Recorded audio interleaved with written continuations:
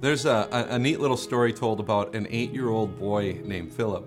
Philip had Down syndrome, and typical of children that age, the rest of the kids in his class had a hard time readily accepting him because of his differences.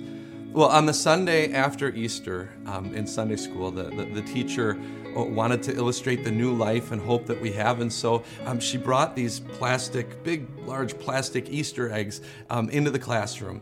And they were all empty, and she said, here's your assignment. I want everybody to go outside, and find something that symbolizes new life and hope. And so the kids excitedly went outside, and they collected their items, and they put them in the eggs, and then they brought them into the teacher, and they were so excited for the teacher to open them. And as the teacher opened each egg to reveal a leaf or a flower or a butterfly, all the kids oohed and ahed, and then she got to one egg, and she opened it, and there was nothing inside. And the kids kind of complained. They said, "What? Somebody didn't do their assignment. There's nothing in it." And Philip raised his hand and he said, well, "That one's mine." And the kids said, "Oh, Philip, you never do anything right. That you didn't put anything in your egg." And Philip said, "Well, the egg is empty because the tomb is empty.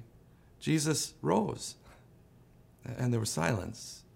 And from that moment on, Philip was a full-fledged member of that class. Well, not long after that, Philip actually passed away from an infection that most kids would have shrugged off. At his funeral, all of his classmates came marching up to the altar, not to put flowers on the altar, but they marched up with their teacher, and they each placed an empty plastic egg on the altar. Philip understood that Jesus being alive means new life for him. He got it. Do we? Living your life every single day because Jesus' bones are not in the grave, it means you never have to live a single moment of any day as though they still are. It's like one recent convert to Christianity. He was asked why he became a Christian. He said, well, imagine that you're traveling down a road and you come to a fork in the road and you don't know which way to go. And there are two men there. One is dead and one is alive. Which one would you ask which way to go? Friends, ask the living Jesus, and he'll tell you which way to go. The living Jesus says, come, follow me.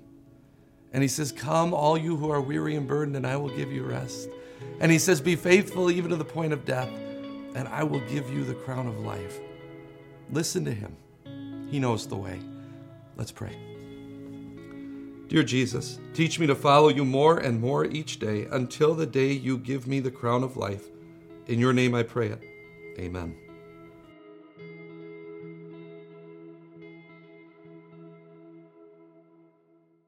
Hey everyone, Pastor Mike here with Time of Grace. Thank you so much for checking out our podcast, and we'd love for this podcast to be a blessing to you in the days to come.